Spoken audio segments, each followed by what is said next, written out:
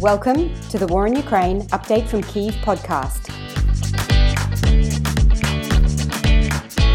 I'm Jessica Ganawa, a lecturer in international relations at Flinders University in Australia, and I'm talking today with Lisa Gaufman. Lisa is Assistant Professor of Russian Discourse and Politics at the University of Groningen. Lisa focuses in her work on nationalism, identity and threat perceptions, in particular in the Russian context, and is also author of the book Security Threats and Public Perception, Digital Russia and the Ukraine Crisis.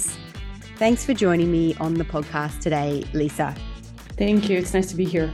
We can see that Russia's full-scale invasion of Ukraine is not only about territory, but also seems to have a kind of an ideological dimension. To give some context to our discussion, can you outline the way in which Putin's regime or Putin himself has set himself up as a kind of an ideological alternative to what could be conceived as a, quote unquote, progressive liberal West? If we try to trace the current ideological underpinnings of the Putin regime, I would actually go back to about 2012.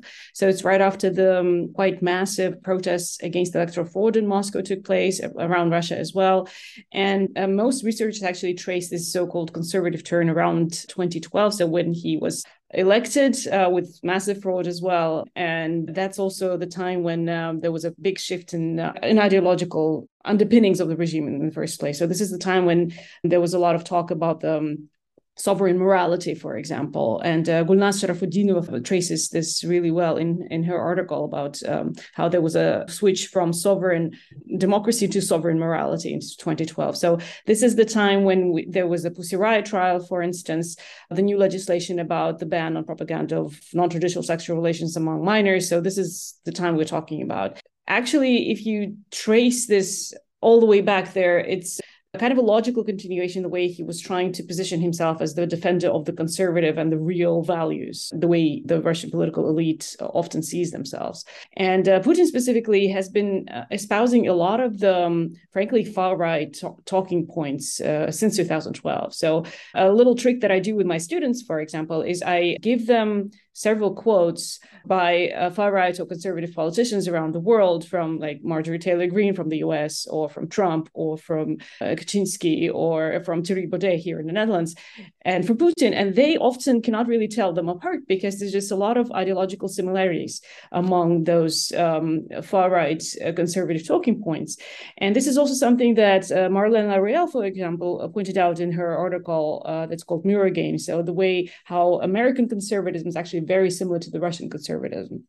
And this is actually the kind of ideological underpinnings that we have been seeing since 2012, that they've been trying to push to legitimize a lot of the repressive legislation in Russia, for example, or the way the internet has been restricted in Russia. So a lot of this was pretty much justified through defending of the real values. And this is the real conservative values as opposed to the corrupt values of the West. And if, for example, in 2012, we could see some of the mentionings of the so-called gay Europa trope, so the gay Europe, the degraded Europe, now it's pretty much a mainstream to talk about how the sexual minority rights is something that's the downfall of Europe, and that is something that Russian troops are supposedly defending the Donbass from. So this is something that we've heard, for example, from the Russian Orthodox Church, the Patriarch Kirill speech about the gay pride parade. So this is pretty much what they've been trying to push forward. And another issue here is also, especially if you take a look at the latest Putin speech after the sham referenda and the annexation speech on Friday, he was parroting a lot of the anti-colonial rhetoric, actually. So a lot of the talking points that he made were actually, in some ways, something that you could see among the leftist circles. So it's, again, that shows that there is no coherent ideology per se. This is just, he's trying to dress up to dress his land grab into some kind of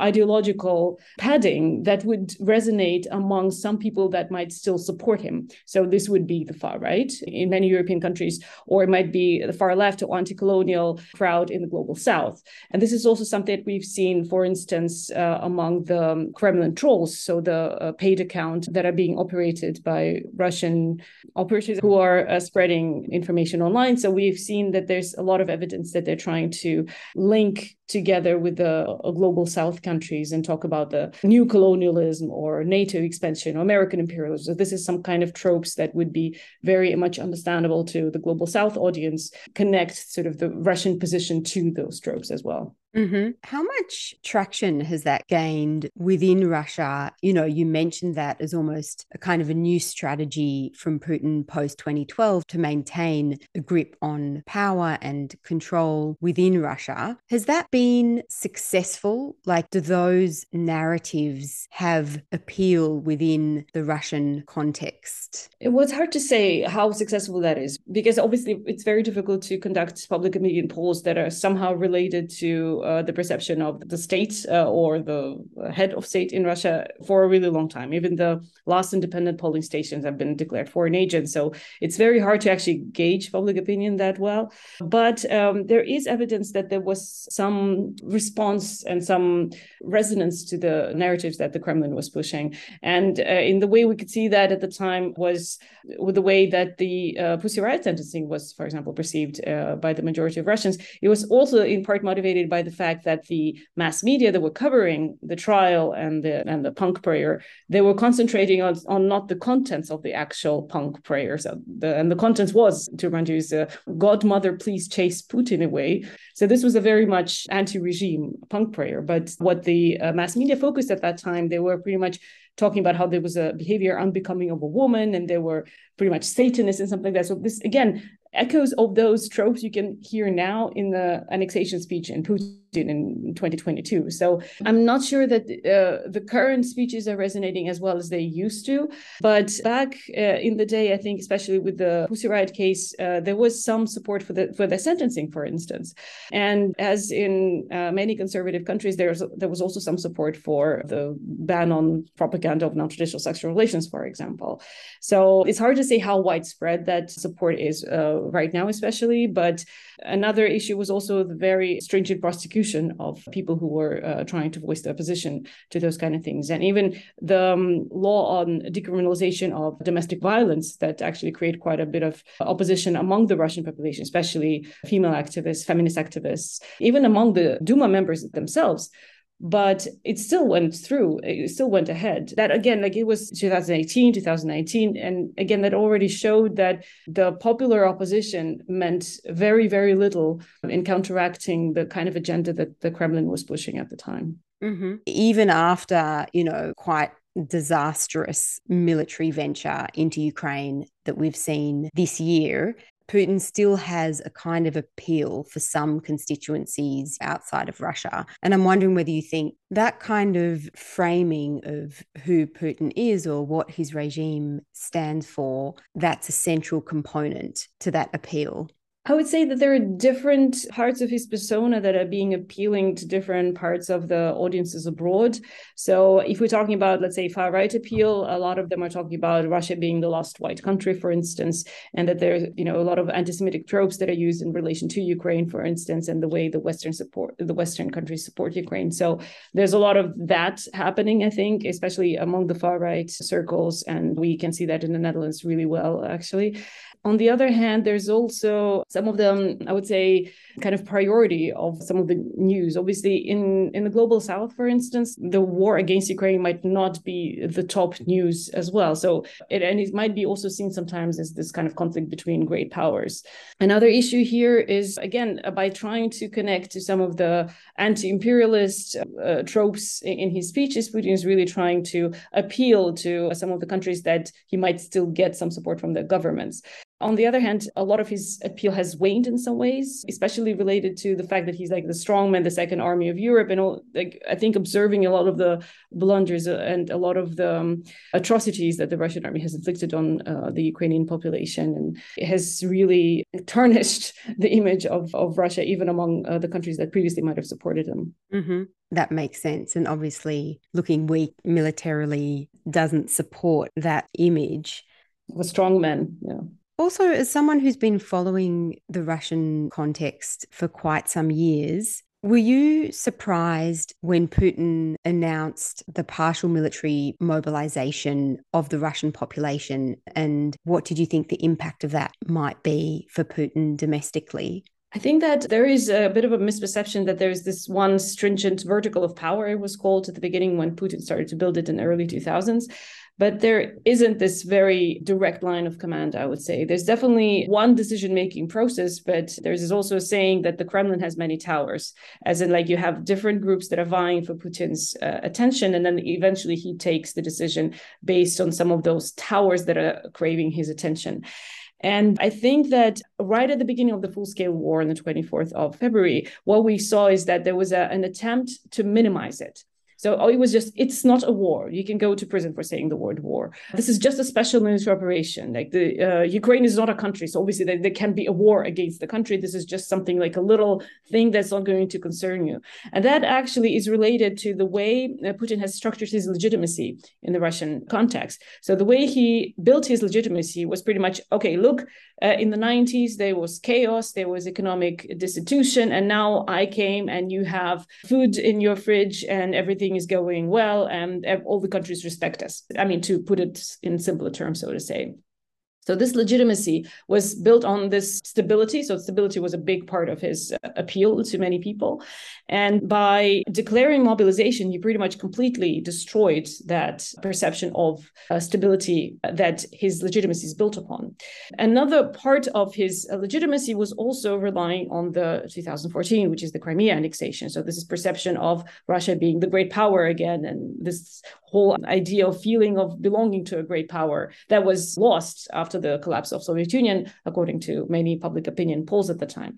So these two issues here, now observing, even now, it's very hard to conceal the defeat in Ukraine right now from the Russian population, and especially by announcing the mobilization, Putin pretty much is destroying the last remnants of his legitimacy among the broader population that might have not been wanting to do something with the war, because it's a very traumatic idea to be confronted with, that your country is destroying another country, and why are they doing this? So now by declaring mobilization, pretty much is bringing the war to the homes of a lot of people who previously did not want to be confronted with it. He's also destroying this kind of social contract that existed before, that Russia is great, you have a good life, so don't meddle with me being this authoritarian leader. And I guess I was surprised that he did declare mobilization. And right at the beginning, after reading the law, I said right away that this is not a partial mobilization. This is a mobilization. And it will bring the war much closer to a lot of people who didn't want to deal with it. And again, we're seeing a massive flight of the population from the country, because now they are confronted with the reality of the war at home. That's also something that would definitely undermine his reign in the immediate future. How long that will last for, we don't know, of course, but this is a massive blow to his legitimacy, both from the pro-war kind of a party and the more, I guess you can call it, uninterested or depoliticized part of the population, and obviously the liberal opposition to the war. So there is a significant part of the population that opposes the war, that have been speaking out against the war, protesting, helping Ukrainian refugees that ended up in Russia, and then trying to get them out of Russia, providing them with a lot of necessities, because the government pretty much shipped them out of Ukraine, but then in Russia they're left to their own devices. So obviously all of these parties are right now very much opposed to what is happening in Russia, for different reasons, of course. But the pro-war party seemingly won in persuading Putin to declare mobilization, because it was obvious that the Russian army could no longer push back the Ukrainian advances on the battlefield without more reinforcements. Mm-hmm. Yeah, not putting anything more specific into that law, you create uncertainty for everybody. Like nobody's sure whether or not they will be drafted. You see a lot of, you can take a look at the numbers. Kazakhstan, according to their own numbers, they accepted almost 100,000 people. So obviously, even just draining the economy from that kind of number of able-bodied men would deal a big blow to the economy in the first place.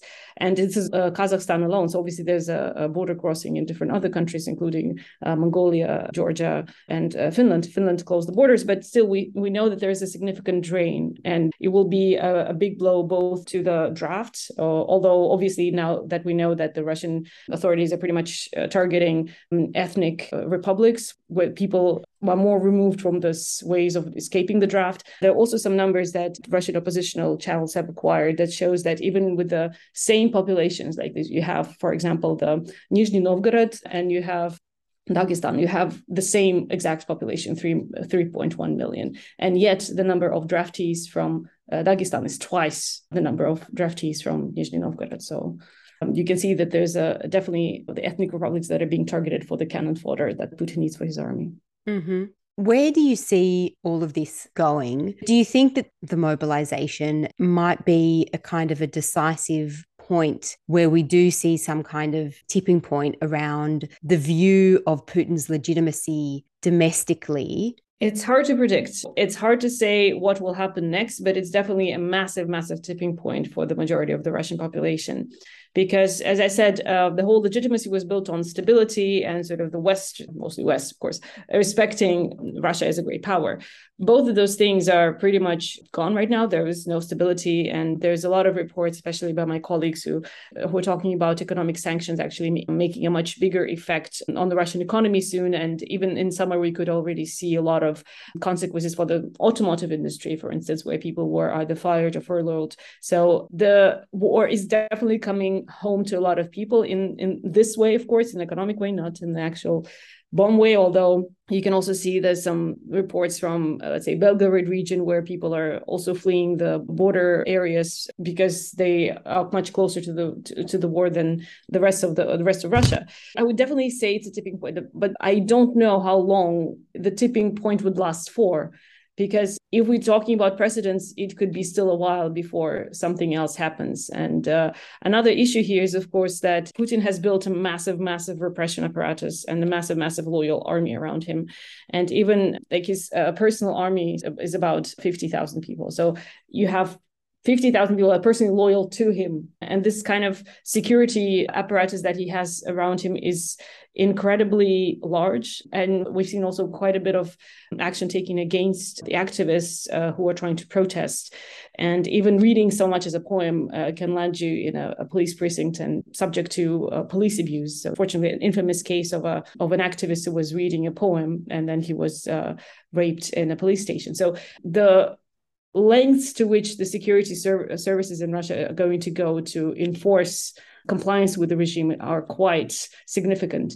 So it's hard to say when this tipping point of the repression would actually make the people no longer susceptible to the repression and they would actually protest en masse.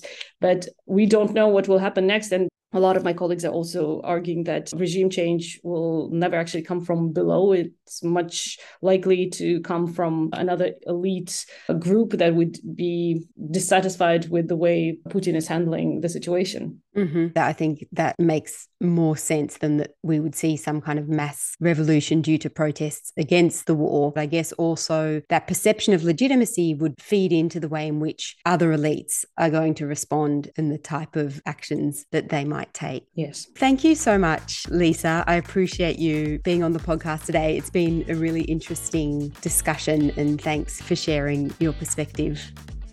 And thank you so much for the wonderful questions. Thanks for listening, and thanks to Mr. Smith for our theme music.